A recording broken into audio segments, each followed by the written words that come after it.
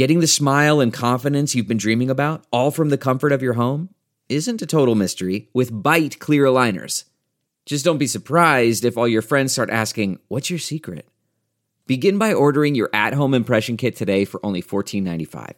Byte clear aligners are doctor-directed and delivered to your door. Treatment costs thousands less than braces, plus they offer flexible financing, accept eligible insurance, and you can pay with your HSA FSA. Get 80% off your impression kit when you use code WONDERY at Byte.com. That's BYTE.com. Start your confidence journey today with Byte. Delve into the shadows of the mind with Sleeping Dogs, a gripping murder mystery starring Academy Award winner Russell Crowe. Now available on digital. Crowe portrays an ex-homicide detective unraveling a brutal murder he can't recall. Uncovering secrets from his past, he learns a chilling truth. It's best to let sleeping dogs lie. Visit sleepingdogsmovie.com/Wondery to watch Sleeping Dogs, now on digital. That's sleepingdogsmovie.com/Wondery.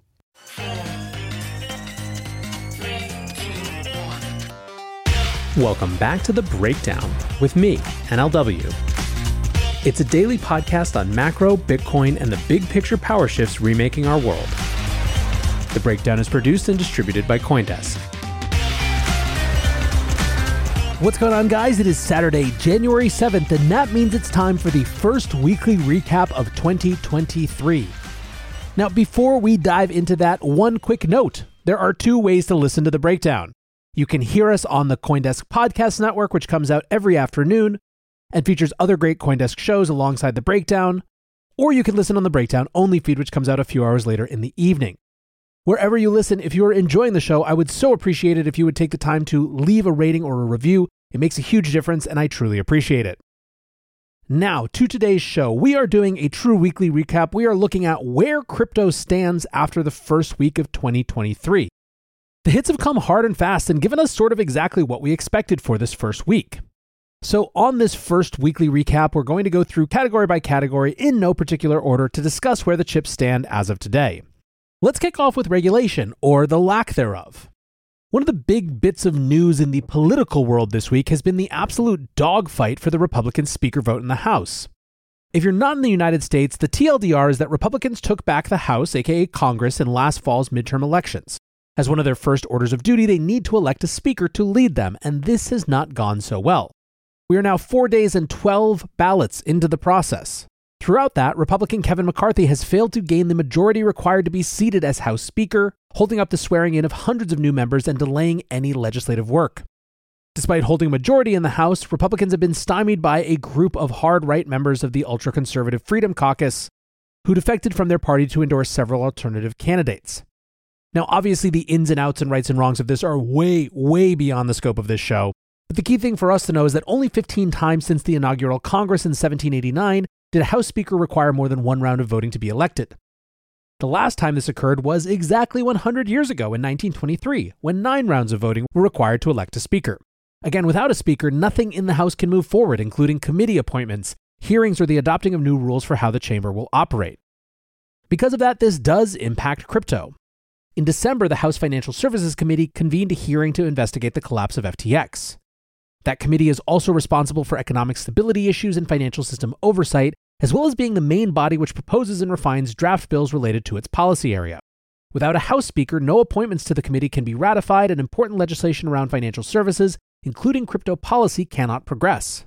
Before Congress concluded last year, there were a number of crypto bills which were being considered with great urgency. A law regulating stablecoins had reached an impasse, but the matter was considered to have serious importance and time pressure. More broad regulatory bills like the Lummis-Gillibrand-sponsored Responsible Financial Innovation Act and the Stabenow-Boozman-sponsored Digital Commodities Consumer Protection Act had been proposed in the Senate but would also need to pass in the House as well. So what does this all portend for legislation to come? I don't think it's unreasonable to think that if Republicans who hold the balance of power in the House can't even come together on an agreement on appointing a speaker, there is a serious possibility of pretty substantial gridlock in Congress in general. For the crypto industry, there may be an element that no news is good news here. Without a functional legislative body to enact new regulation, the industry could continue to grow without additional government oversight and restriction. There is some bleak and bleary optimism in this. In my end-of-year interview with the Blockchain Association's Kristen Smith, she said explicitly that this could be good for crypto, given that the propensity for overreaching or even vindictive policymaking right now might be higher post-FTX than at any other time. By the way, to be clear, vindictive is my word, not hers. At the same time, most people in the crypto space do think that some amount of common sense regulation is both needed and inevitable. It certainly won't help us get out of the bear market to have a lack of clarity around how major normal participants in the traditional financial system can participate in the crypto ecosystem as well. And there is one other reason to not be that thrilled about the state of regulatory affairs either, which is that in the absence of elected officials making the rules, the current default is unelected officials, i.e. the agencies like the SEC and CFTC, making the rules in less than ideal ways. Both the SEC and the CFTC have become much more active in recent years, and without any real prospect of clear regulations being passed allowing the crypto industry to grow more legitimate, regulators could see the lack of additional guidance from Congress as the green light to keep cracking down using ill-suited regulation designed for traditional financial markets, i.e. more regulation by enforcement. Other members of the Blockchain Association gave a lot of thoughts on this as well. Jake Chervinsky, the head of policy at that organization, said there will be a lot of noise in U.S. crypto policy this year, no doubt. The question is how much converts to action. More enforcement is likely, but new laws and regulations face strong headwinds. My best guess for 2023, loud but little structural change. A great time to build. Ron Hammond, who is the director of government relations at the Blockchain Association, also took a crack at laying out how he sees the regulatory landscape. He wrote, "The first day of the 118th Congress has arrived. It is no secret the crypto industry is in the crosshairs of Congress after the FTX fallout. This Congress presents challenges and opportunities, though, so here is the latest from the ground. One word to summarize how things are right now for the crypto industry on the Hill: bad.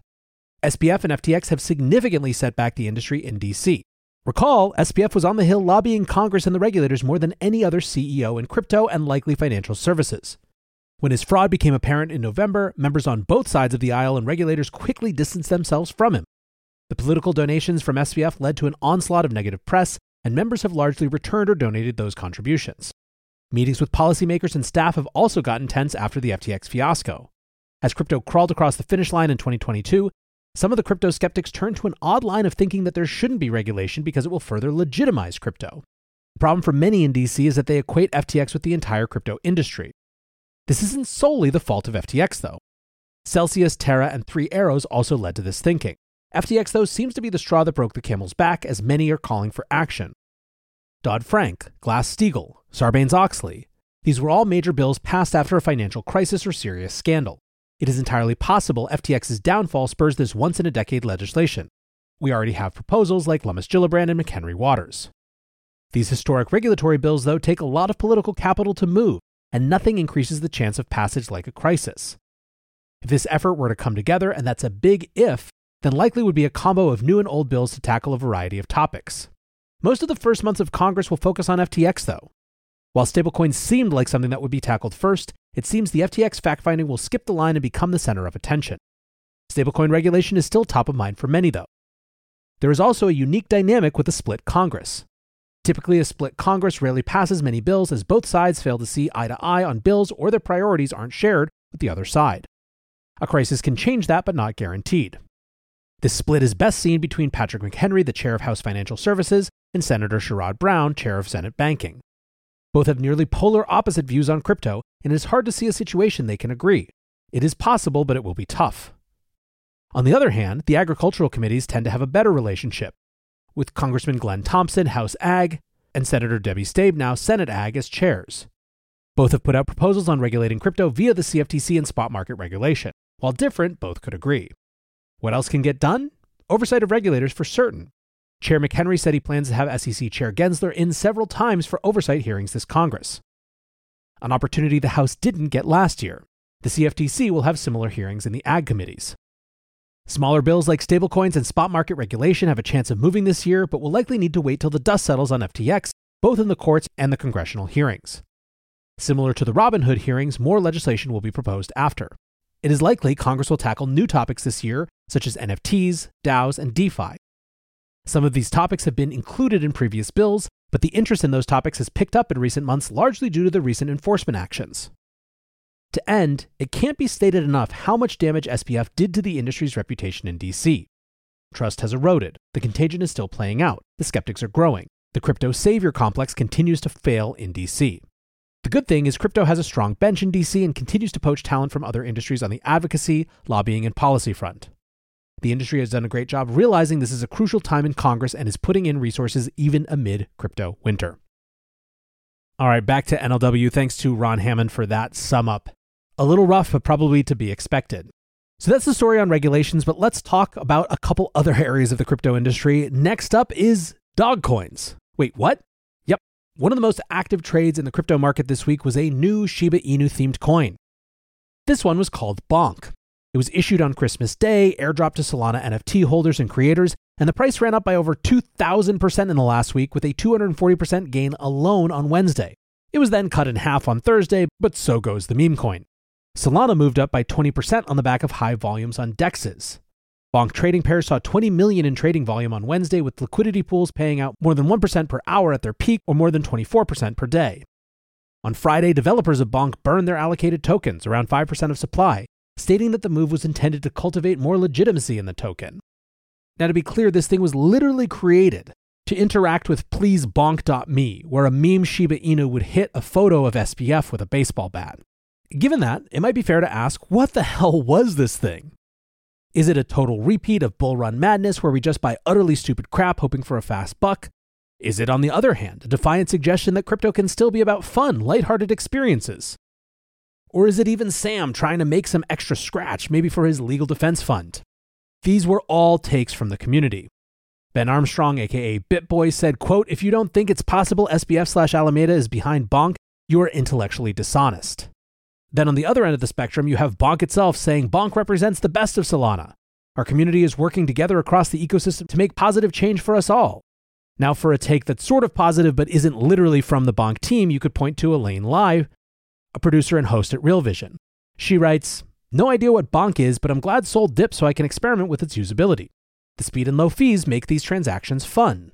Solana core dev Zen Llama writes, "Bonk is the advertisement for Solana's new network stability features we never knew we needed. Love to see it." I don't know, man. I'll leave it to you guys, my astute listeners, to decide where on the cringe to king scale Bonk falls. I just thought it was notable that a dog coin showed up in the depth of winter in the first week of this year. Talk about things we can't quit. Now let's pop back to Bitcoin and talk mining for a moment. A couple of key stories from the last few weeks. It's been bankruptcies or bailouts with pretty much nothing in between. On the bankruptcy side is the world's largest public miner, Core Scientific. They filed for Chapter 11 bankruptcy on December 21st and had a prearranged restructuring plan agreed to by creditors. According to SEC filings lodged last Thursday, Core Scientific received a $75 million loan from a group of debt holders, including $17 million contributed from mega asset manager BlackRock. BlackRock is the largest shareholder of Core Scientific and already held $37.9 million in convertible bonds issued by the miner. The new loan facility will mature in June this year, with terms allowing an extension to September, meaning that the company needs to ensure its finances are reformed over the next 6 to 9 months. Now, on the bailout side is Argo. Argo Blockchain narrowly avoided filing for bankruptcy itself, with Mike Novogratz Galaxy Digital providing the troubled miner with a $100 million bailout. The two parts of that are that Galaxy has purchased Helios, which is Argo's largest mining facility located in Texas, for $65 million. And additionally, they provided a loan of $35 million. Argo CEO Peter Wall said, quote, "Over the last few months, we've been looking for a way to continue mining through the bear market, reduce our debt load, and maintain access to the unique power grid in Texas. This deal with Galaxy achieves all these goals, and it lets us live to fight another day." Amanda Fabiano, head of mining at Galaxy, said, quote, "Quality infrastructure and access to low-cost energy are the cornerstones of a successful mining operation, making the acquisition of Helios an incredible milestone for the growth of Galaxy's mining business. Helios will be the second mining facility owned and operated by Galaxy, with plans to complete construction on its first site in January." Now, if you are interested in more on what's going on in Bitcoin mining, tomorrow's Long Read Sunday is focused all about that, so check it out. Then when it comes to macro this week, there are two big parts of the story, I think. One of them was the Fed minutes. As we discussed on Thursday's show, it seemed in the minutes we got from December's FOMC meeting pretty clear that the Fed was trying to fight against the prevailing wisdom in markets that market conditions will force the Fed to pivot. This has been the story going back throughout all of last year. The Fed saying we're going to keep tightening and the marketing saying we don't believe you. This time again, it didn't really impact markets much at all, more of a shrug, yeah, we get it reaction. The other piece, though, has been economic data around jobs.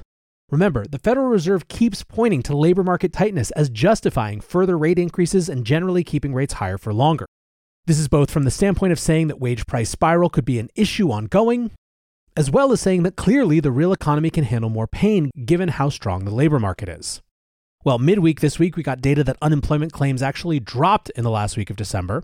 And then on Friday, payroll data showed an increase of 223,000 jobs in December, with the jobless rate declining from 3.7 to 3.5%. This seems to validate the Fed's sense that things are very tight. But, interestingly, some of the spin on Friday was that this was still a sign of labor market cooling. The Wall Street Journal writes hiring wage gains ease, pointing to cooling jobs market.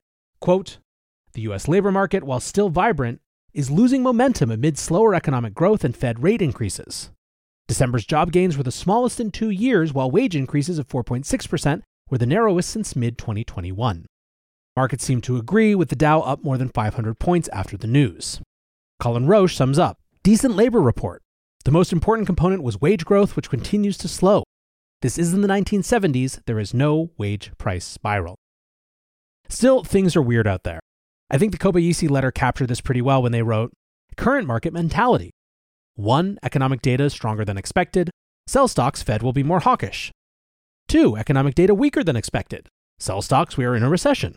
3, economic data as expectations. Sell stock, Fed will keep raising rates. The Fed broke the market. And lastly, there is, of course, all of the crypto reckoning, but I did a whole show on that yesterday. I don't think you need me to repeat all of that, given that we just went over it so recently. The TLDR is that Celsius, 3AC, Huobi, Silvergate, and SBF were all in the news. All of those bankruptcies and financial challenges are ongoing, and each week we get more information. But it's the weekend. That's not what you want to think about right now. And I hope that the rest of the show has given you a sense of where we stand coming off this first week of 2023. As always, I appreciate you listening, and until tomorrow, be safe and take care of each other. Peace. Look around. You can find cars like these on AutoTrader, like that car riding your tail. Or if you're tailgating right now, all those cars doubling as kitchens and living rooms are on AutoTrader too.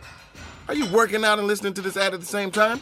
Well, multitasking pro, cars like the ones in the gym parking lot are for sale on AutoTrader. New cars, used cars, electric cars, maybe even flying cars. Okay, no flying cars, but as soon as they get invented, they'll be on AutoTrader. Just you wait. AutoTrader.